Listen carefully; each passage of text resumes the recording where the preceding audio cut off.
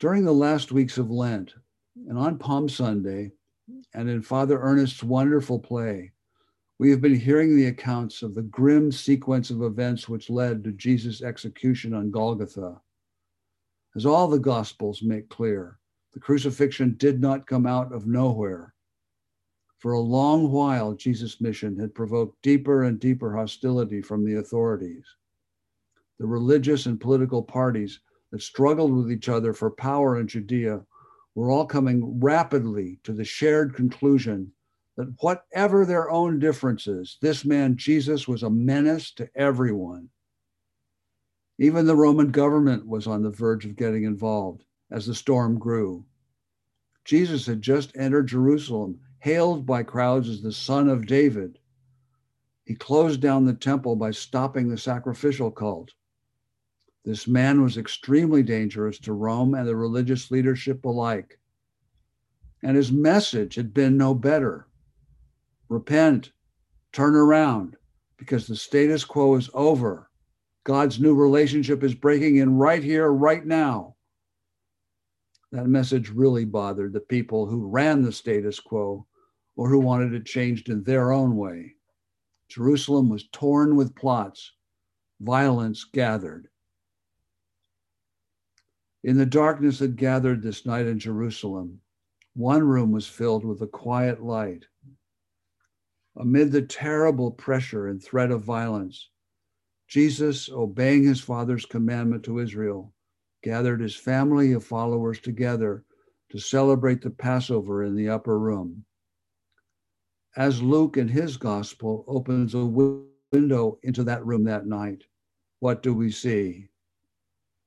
Against the backdrop of hatred gathering outside, we see a room called to be in peace and fellowship around the Passover dinner table, remembering the God who in love had freed all Israel and claimed them as his own. We hear Jesus speaking and acting in that same love. In contrast to the vicious self-service of some politicians and priests outside of that room, we see Jesus serving poor people in humility. Outside, enemies are making temporary coalitions to get rid of Jesus. Inside, we see Jesus gathering his apostles to him as his friends. Outside is the dark. Inside, there is light. In the light of that upper room, Jesus deliberately told his disciples that his death was right at the door and that he intended his death to be a sacrifice. He did that in language is now obscure to most of us, but which then would have been shocking and extraordinary for any Jew. That night, he took upon himself to change the ritual of the Passover meal, adding words of his own where no one ever added any words.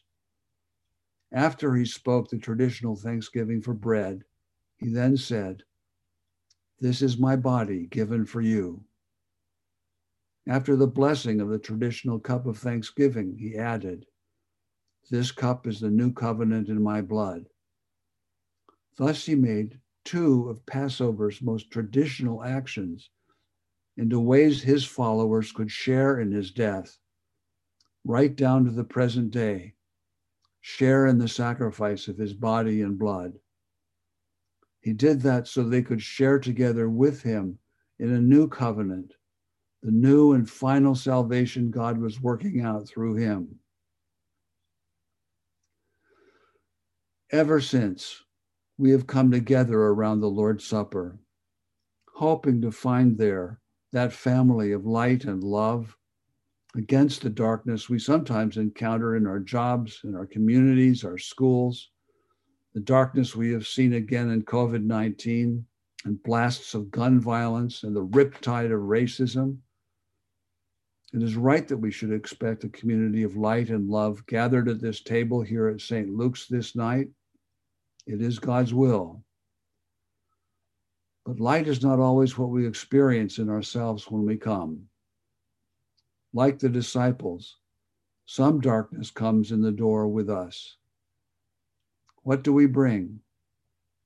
Surely we bring much that is truly at home in Jesus' table, the gifts and fruits of the Holy Spirit, love, care, faith, service, obedience to God. That is no illusion. The new covenant in Jesus' blood is truly inaugurated here, and it has made a life-changing difference to us all. But we bring other things too. Not all the darkness dwells outside. Judas was at that table. The disciples fought about who was the greatest of them. Some of us may show up at Jesus' table hurt or confused. Somehow we can deal with the mixture of good and evil better outside in the world. But when it shows up here at Jesus' table, it's hard to bear. It can even turn some people away in revulsion back out into the night. Now, let me underline one thing which the gospel stories told about this night, and St. Paul's account of it in 1 Corinthians 2. All of them make clear. This upper room, this table of the Lord's Supper, is not neutral ground. The light of this night exposes what is brought here. It is not a good idea to be here if one has definitively decided not to follow God's way of love. We are accountable to be faithful to our Lord. We are accountable to follow the new covenant of love and the way of the cross in our daily lives. God's exposure of different motives and purposes began at that very first Lord's Supper. As soon as Jesus gave the disciples the cup of wine, which was the new covenant in his blood, Luke tells us, he immediately said, "But behold, the hand of him who betrays me is with me on the table." And they all wondered who it was. In the Gospel of Mark, they all asked him, "Is it I?"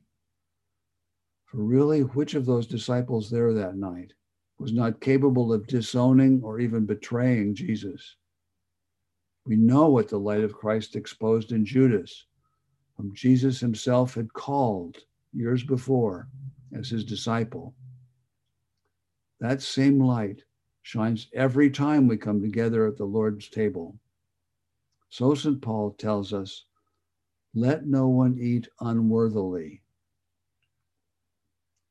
Oh, but if that sentence of St. Paul is understood wrongly, no one here tonight could come to this table. Not you, I'd guess, and certainly not me. Who is fully worthy? In fact, no one could have come to the first Lord's Supper except Jesus alone, if that was the criterion. What did Jesus' light reveal that night in those who had come at his invitation? A group of perfect saints, an immaculate circle of love, understanding, and obedience? Not hardly. What was in Jesus' circle of light and love? Hatred and betrayal, fault-finding and recrimination, competition and rivalry, within the inner circle of Jesus' disciples at the very moment of the first Eucharist.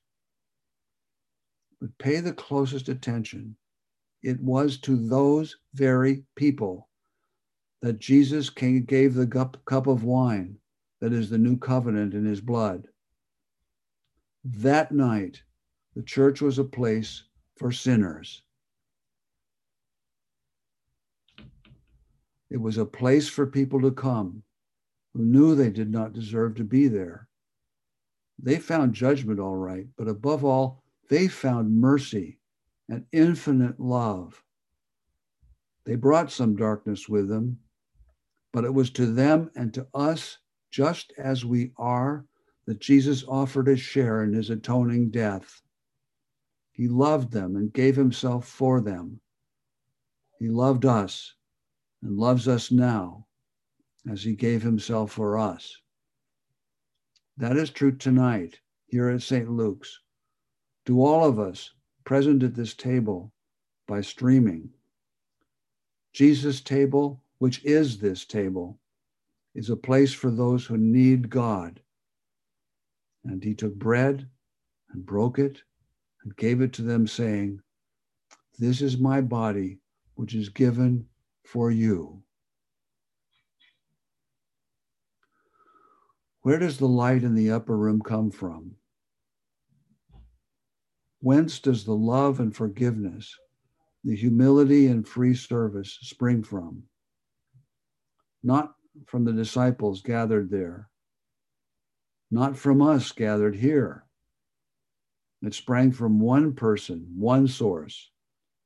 Jesus said, "This is my body, which is given for you." He said, "This cup which is poured out for you is the new covenant in my blood." He said, "I am among you as one who serves." The light is God's through Jesus. The love of God is God's through Jesus. The free, humble service is God's through Jesus. We are called tonight, just as we are, to grow as a family of love and service, and in the world outside of us, and not only here. That's not grounded in us. It is grounded in God. We have no grounds for self-righteousness. We have no grounds to pride ourselves against anybody here, anybody outside. If we can forgive each other, it is because God forgives us in Christ. If we can love, it is because love himself died to love us to life. To end human bloodshed, love shed his own blood. Let us come as beloved and forgiven people together tonight to that one source, to him.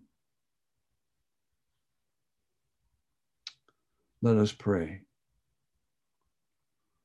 Almighty God, we pray you graciously to behold this, your family, for whom our Lord Jesus Christ was willing to be betrayed and given into the hands of sinners and to suffer death upon the cross, who now lives and reigns with you in the Holy Spirit, one God forever and ever. Amen.